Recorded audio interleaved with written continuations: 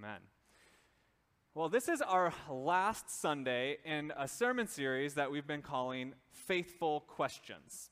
Because one of the things I believe is that our questions are not something that we ought to skirt away from, or our doubts for that matter, but in fact are something that help us grow deeper in our knowledge and love of God, as well as create space for others to go deeper in communion with us and in friendship with one another. Because if you don't have space to ask a question, you probably don't feel like the song we sang where there's a seat at the table for you, right?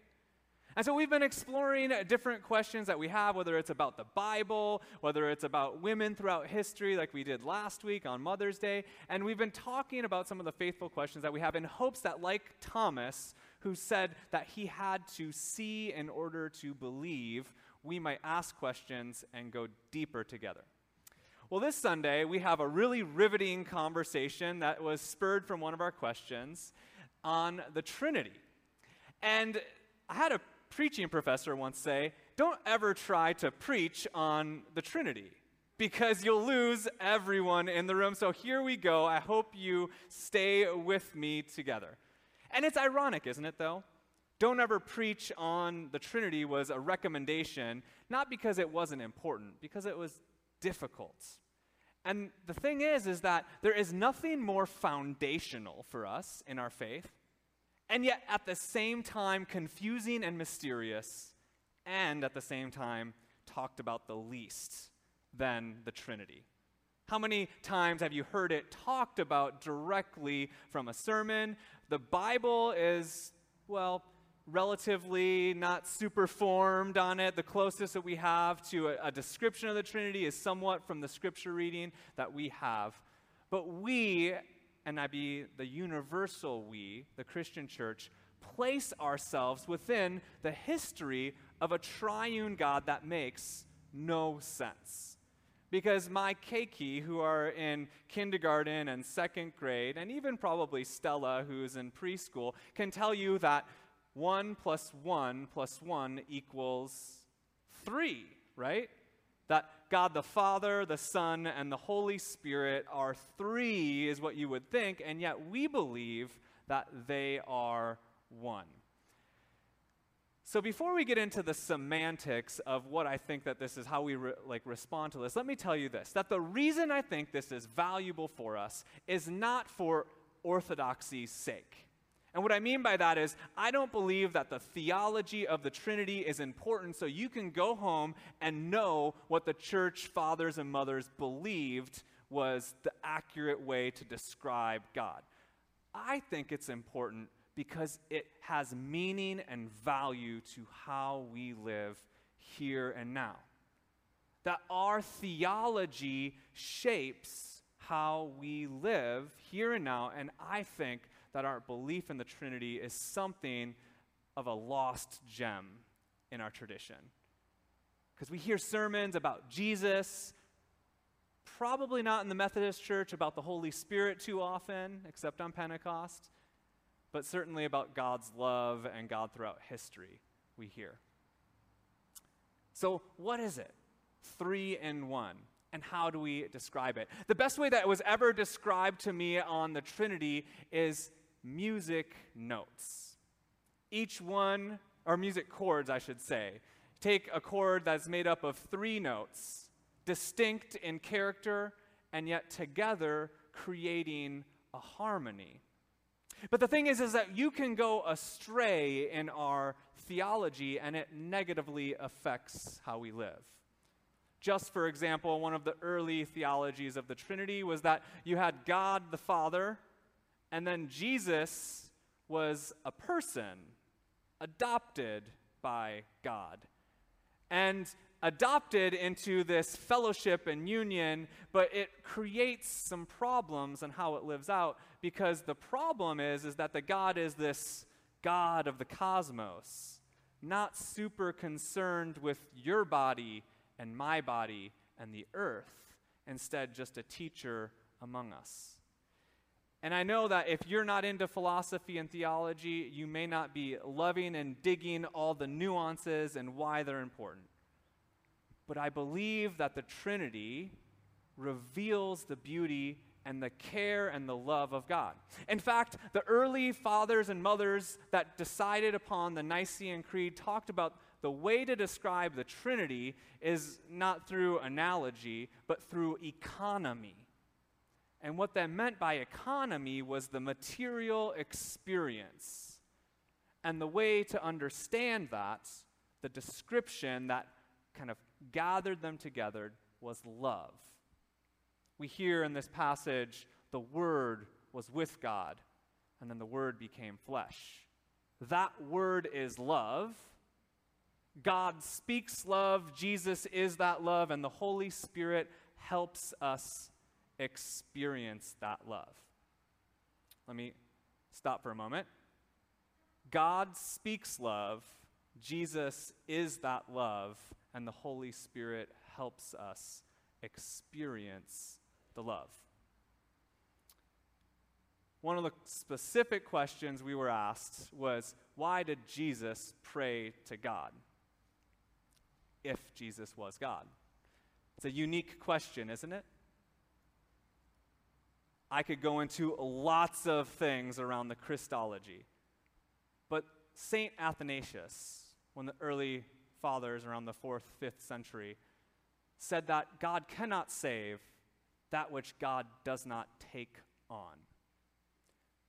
Our belief in the Trinity has rooted a deep sense of the God who created everything becoming a body. Think about that. The God who created everything became flesh, like the Gospel of John talks about. We celebrate it on Christmas as a miracle. But what does it mean for us? I've talked about Karl Barth many times, and if you have been in one of my Bible studies, you're probably rolling your eyes and saying you've heard enough. But the practical implication is huge. See, because Karl Barth was a theologian that was writing his work just around the time of the rise of the Third Reich in Germany. And he was disenfranchised by every single one of his professors that wrote a letter to the German people telling them to enlist in the war. And he said to himself, there must be something wrong with this theology if they're teaching people to go into this battle and to do these atrocious things. And so he went back to his books. And he decided that one of the biggest mistakes that Christians, and albeit humans, make is to project their sense of truth, of knowledge, of what is right upon God. That what I believe it means to look like to love someone, what I believe it means to look like to serve someone, what I believe is best for my community, what I believe is best for my family, is what God believes is best for my community, my family, my church. And if you're listening closely, there's a whole lot of my's in the projection that sometimes people place on God. And no matter what community you're a part of, we as humans tend to do it. We tend to think that we are, in fact, right, whether it's as an individual or as a collective. I say it over and over again. I don't believe that the worst people in history woke up in the morning and said, how will I be a bad person today? Right? They thought what they believed was right. And Barth saw it. And he said, why then? How do we do a theology? And he went to the incarnation. That God comes in Jesus is the answer. Now, some people might say that Jesus died on the cross so that I might live. And I say, well, there's some truth in that. Jesus came so that I might live. That the incarnation, that God in Christ coming to us, is God's self-revelation of God's self to us. And what that means for us is that as much as you and I and we like to think we know who God is, we are always in need of the incarnation. That we will never be able to determine what the good looks like without receiving the gift of God's self. Jesus is humanity's ultimate no in the incarnation.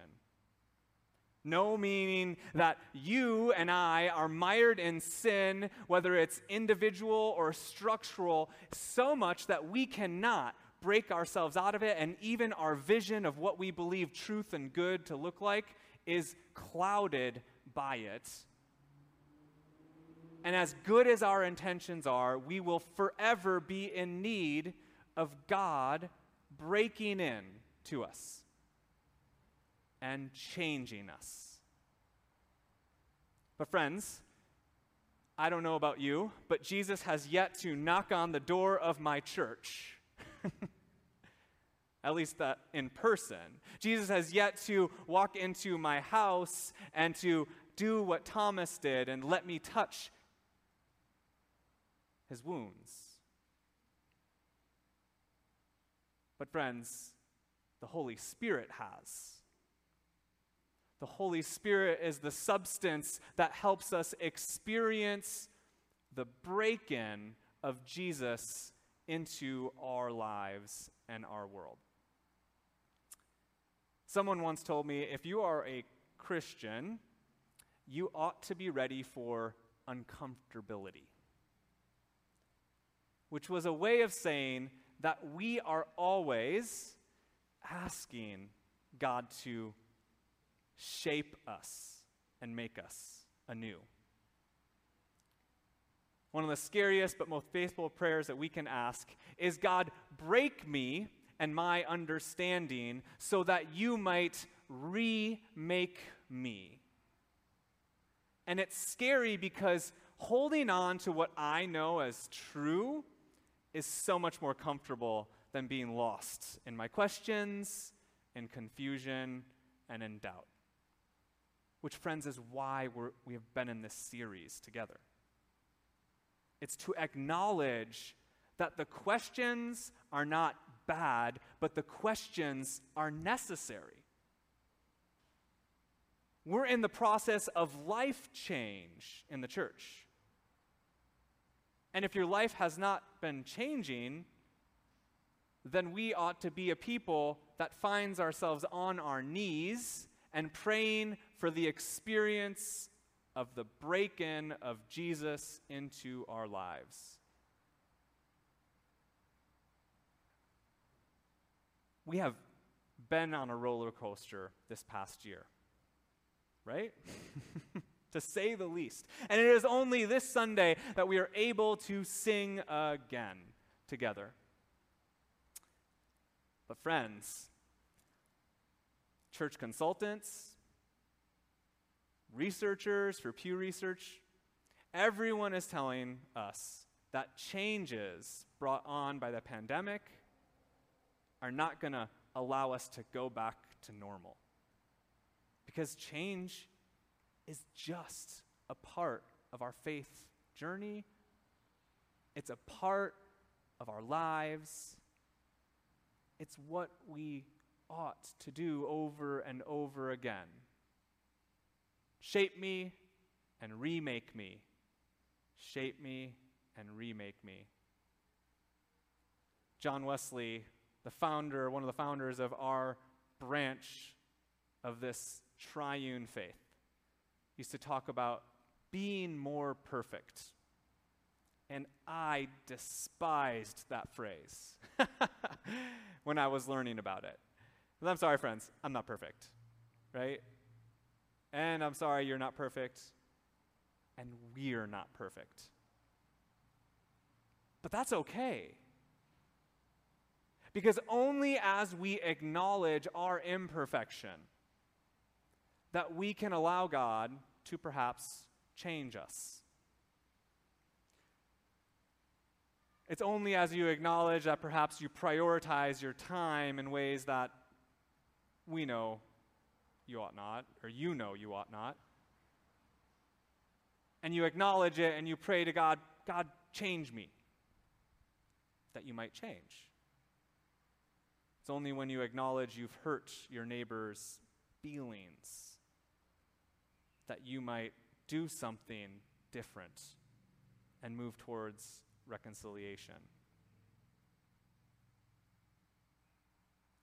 And friends, the beauty of the incarnation, and this is for, I'm going to call him out, Bob Ritchie, because he asked me the question about why did Jesus pray to God? It's because he's in it with us. That Jesus has lived alongside us and welcomes us, questions, doubts, and cries. That this thing we call the human experience is good and pleasing to God. And even upon the cross, Jesus cries out, my God, why have you forsaken me?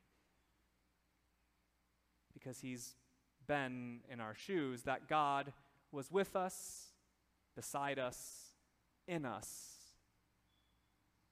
and that we can find ourselves in Christ. And so I hope that this series has driven one thing home. Ask more questions. Create the space for people to ask, to wonder, to doubt. Create the space for someone to cry, to celebrate. Create the space for all of us at the table, like we sang in that song.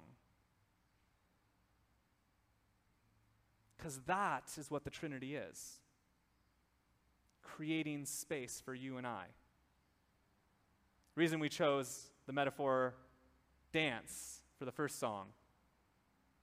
Someone once said to me, the Trinity is like a dance, and you're invited.